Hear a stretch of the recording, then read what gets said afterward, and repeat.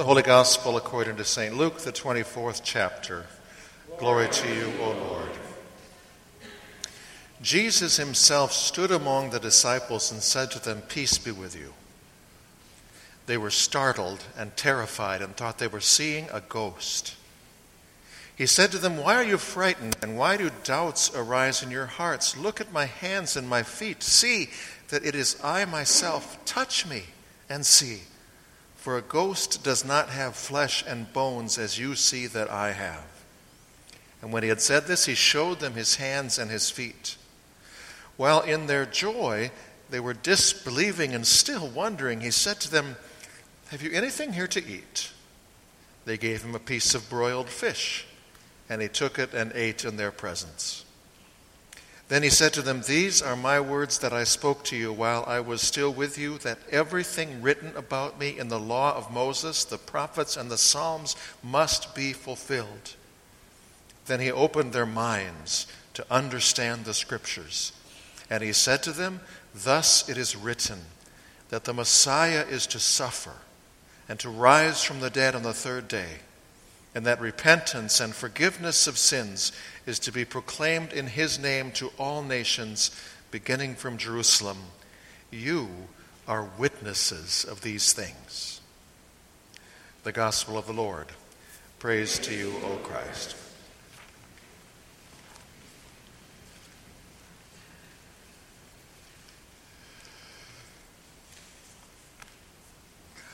Of the things that are clear in the Bible's accounts of the first Easter, and let's be clear, there are things that aren't clear at all.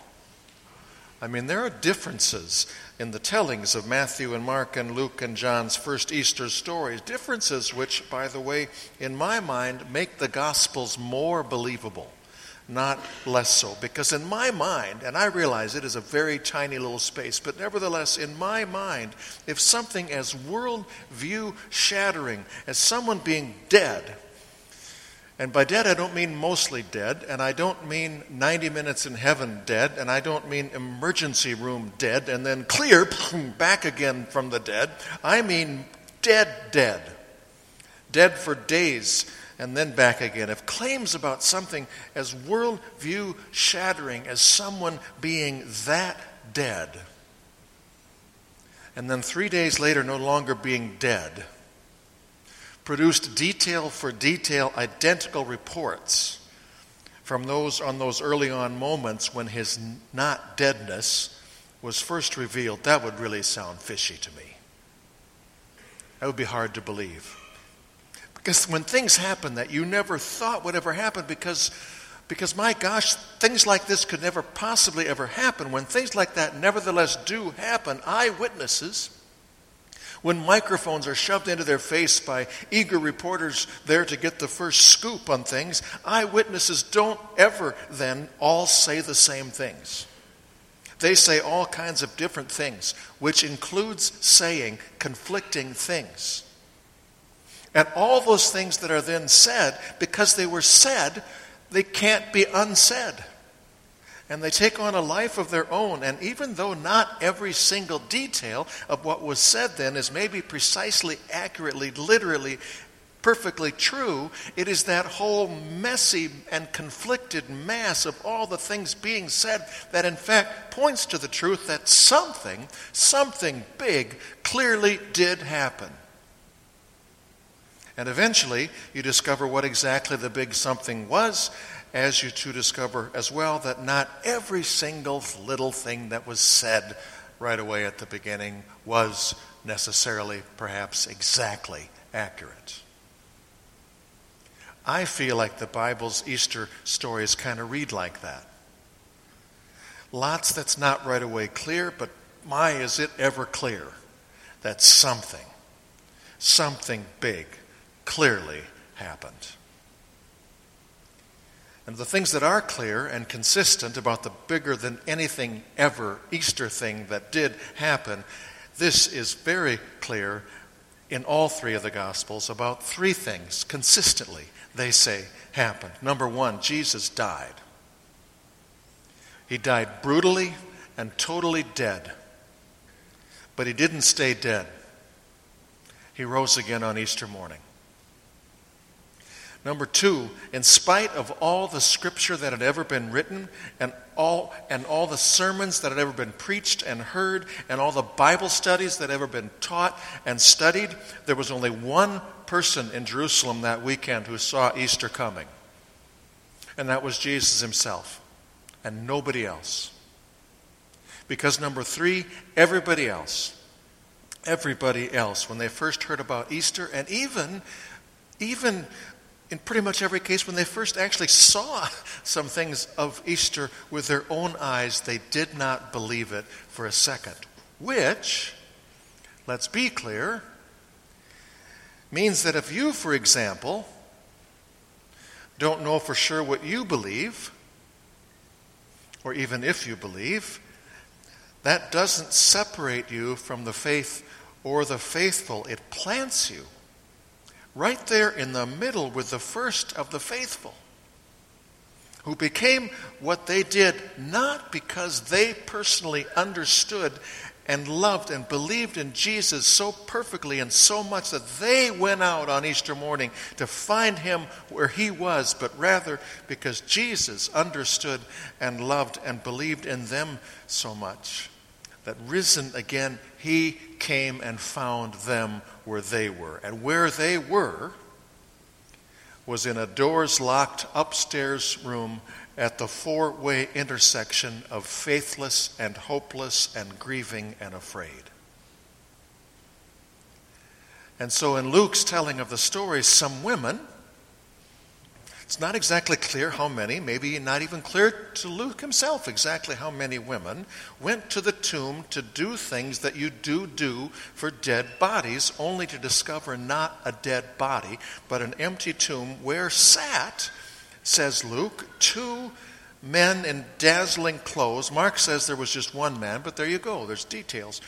They found two men in dazzling clothes, said Luke, who told them then that Jesus was raised from the dead. And the women then run and find the disciples and tell them what the two men in dazzling clothes said. And the disciples then say, yeah, right. Although Peter, says Luke, Peter and another disciple, says John, Peter, with or without somebody else they agree on, went out to the tomb and confirmed that what the women had said was true. But what he means is that indeed the tomb was empty, although he had apparently no idea what that meant. Plus the dazzling young man, or two dazzling young men, had apparently dazzled away by the time he and the other one got there. And so Peter, scratching his head, leaves. At which point Luke jumps from Peter on Easter Sunday morning to two others on Easter Sunday later that afternoon, one of whom was named Cleopas and one of whom's name Luke doesn't mention. Maybe it wasn't important, maybe he didn't know it. But we do know these two had staked their hopes on Jesus. But now, even though they had heard what the women had said, they were nevertheless feeling that they had been burned by having hoped those hopes that were that high, hopes that they had hoped upon him. Some of us have perhaps at one time or another hoped high hopes of our own, only to feel that we got burned when some of the hopes we'd hoped so highly for didn't come to pass. Some of us too have perhaps at one time or another hoped such high hopes in the direction of Jesus, only to feel that we got burned by him when he didn't seemingly come through. And sometimes then you think that you'd have been better off. At least it would hurt less if you hadn't done all that hoping in the first place.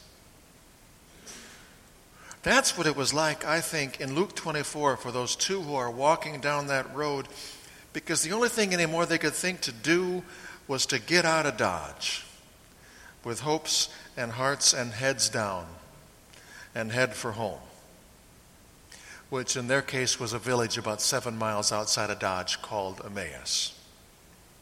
And Jesus says Luke, came and found these two confused former hopers as they walked, but for reasons Luke leaves us to imagine they don't recognize him. They do, however, when he asked about their long faces and heavy hearts and heads down, they told him about the high hopes they had hoped upon a man named Jesus, only to have gotten burned. But they'd learned from the burns for sure, as far as Jesus was concerned and as far as hoping hopes that high was concerned. These two were one and done. They wouldn't be hoping hopes like that ever again. This hurts too much. Well, so they thought. Until this stranger, with a Bible study on the road as they walked, taught them that the very reason they thought was the reason to give up on hope was in fact the reason at last truly to hope. For Jesus' death wasn't just a part of a plan, it was the central part of the plan that God had been planning for the redemption of humankind ever since humankind from the very beginning and on from there had proven and kept proving its sin-persistent preference for forbidden fruits and self-rule and make me great, rather than faith and faithfulness, because the God who created me is great and greatly to be praised. Using their scriptures, which they had read and heard before, except, of course, like the world's best Bible study ever, they now felt like they'd never heard these things before. Using this one-on-one Bible study, Jesus shared with them the plan, shared with these two former but burned out hopers, who soon then, in spite of themselves, found themselves hoping again. At which point, over a supper they'd invited him to share with them when they'd arrived at their homes in Emmaus, their eyes were opened when Jesus blessed and broke the bread. And just like that, they recognized him then. And just like that, then he vanished. And just like that, then they vanished too, as they ran then back to Jerusalem to tell the others about seeing Jesus. Jesus, who the others then told them had also just this afternoon appeared to Peter, although neither Luke nor anyone else mentions anything else about that, perhaps because that, our gospel reading for today says, is the moment when Jesus himself, risen from the dead, suddenly, in spite of locked doors, was there to be seen by all of them, standing right there in the room with them. And he said to all of them, doubters and former hopers, every one of them, he said to them, "Peace be with you." And they, seeing him then, doubt Easter still. They think they are seeing a ghost. And so Jesus shows them his flesh and blood hands. He shows them his flesh and blood feet. Flesh and blood being something ghosts don't have. And then he invites them to touch him, which, were he a ghost, they wouldn't have been able to do. And then he says, "You have anything to eat around here?" And they gave him a piece of fish, and he ate it, something everybody knows a ghost can't do. Here's a fourth clear thing the tellers of the first Easter story agree on in their telling of the story to us. Jesus wasn't raised from the dead in some ethereally, mystically, spiritual way. Jesus was raised from the dead physically, bodily, touchably, feelably. And at now, long last knowing, finally, it's kind of a nice irony, finally for them, on Easter evening, Easter, in their hearts and minds and souls, dawned. And when at last, seeing what they had now seen and physically touching whom they had now physically touched and understanding what they were now at long last beginning to understand, he said to them, "You are witnesses of it all. I will send you all my Spirit, and then I will send you to all of the world to tell all in the world that I did what I did for God's love for all people and for God's forgiveness for all sinners' sins." Tell the world, he would say to them elsewhere, to believe in God and to believe in me. And to know that no matter what are the reasons that they sometimes believe that hope is naive and will only in the end disappoint and disillusion them, tell them, I have let every disillusioning power there is do everything it could think of doing to me, and it did not, it could not, it will not ever defeat me. For here I am, hands, feet, fish dinners and all, back even from all the way dead at the hands of sinners, and nothing, neither death nor sin, will separate my own from me and my love for forever. And the Spirit was given, and the message was shared, and it kept being shared until, my goodness, even 2,000 years later, once again, some of his followers are gathered in a room. A room where this time the doors aren't locked, because in the name of the risen Christ there is no fear, and all are welcome. So here are all of us in a room, believing what we believe. Believing probably not every single exact same thing as everybody else here believes.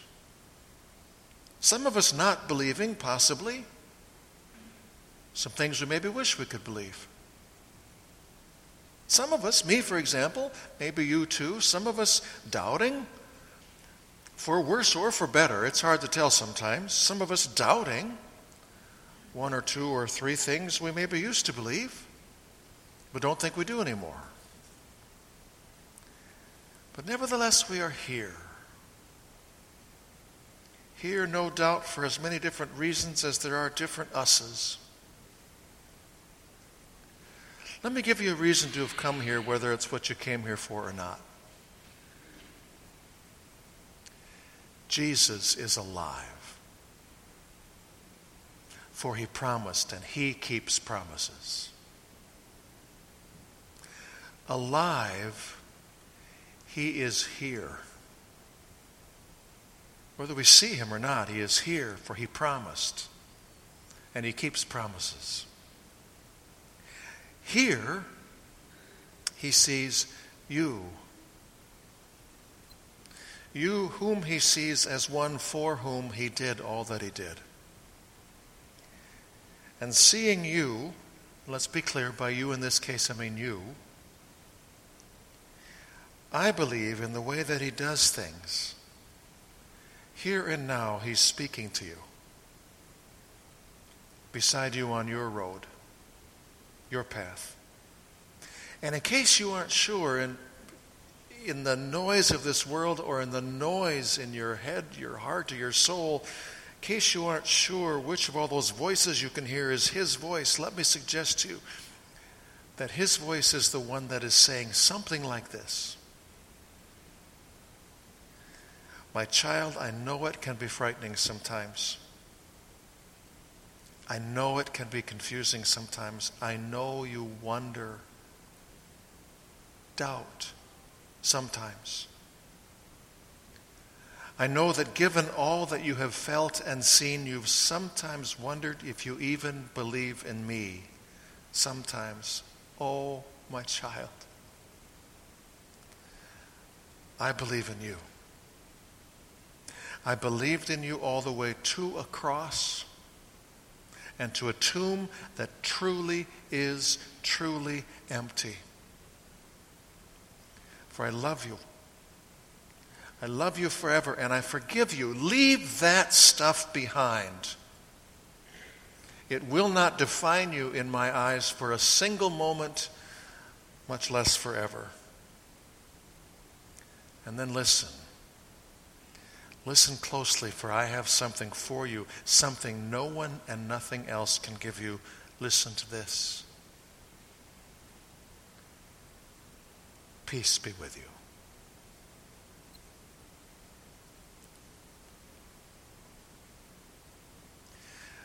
John, who saw with his own eyes what we are promised we will one day see with our eyes, writes, "See what love the Father has given us, that we should be called children of God, and that is what we are. Beloved, we are God's children now. What we will be has not yet been revealed.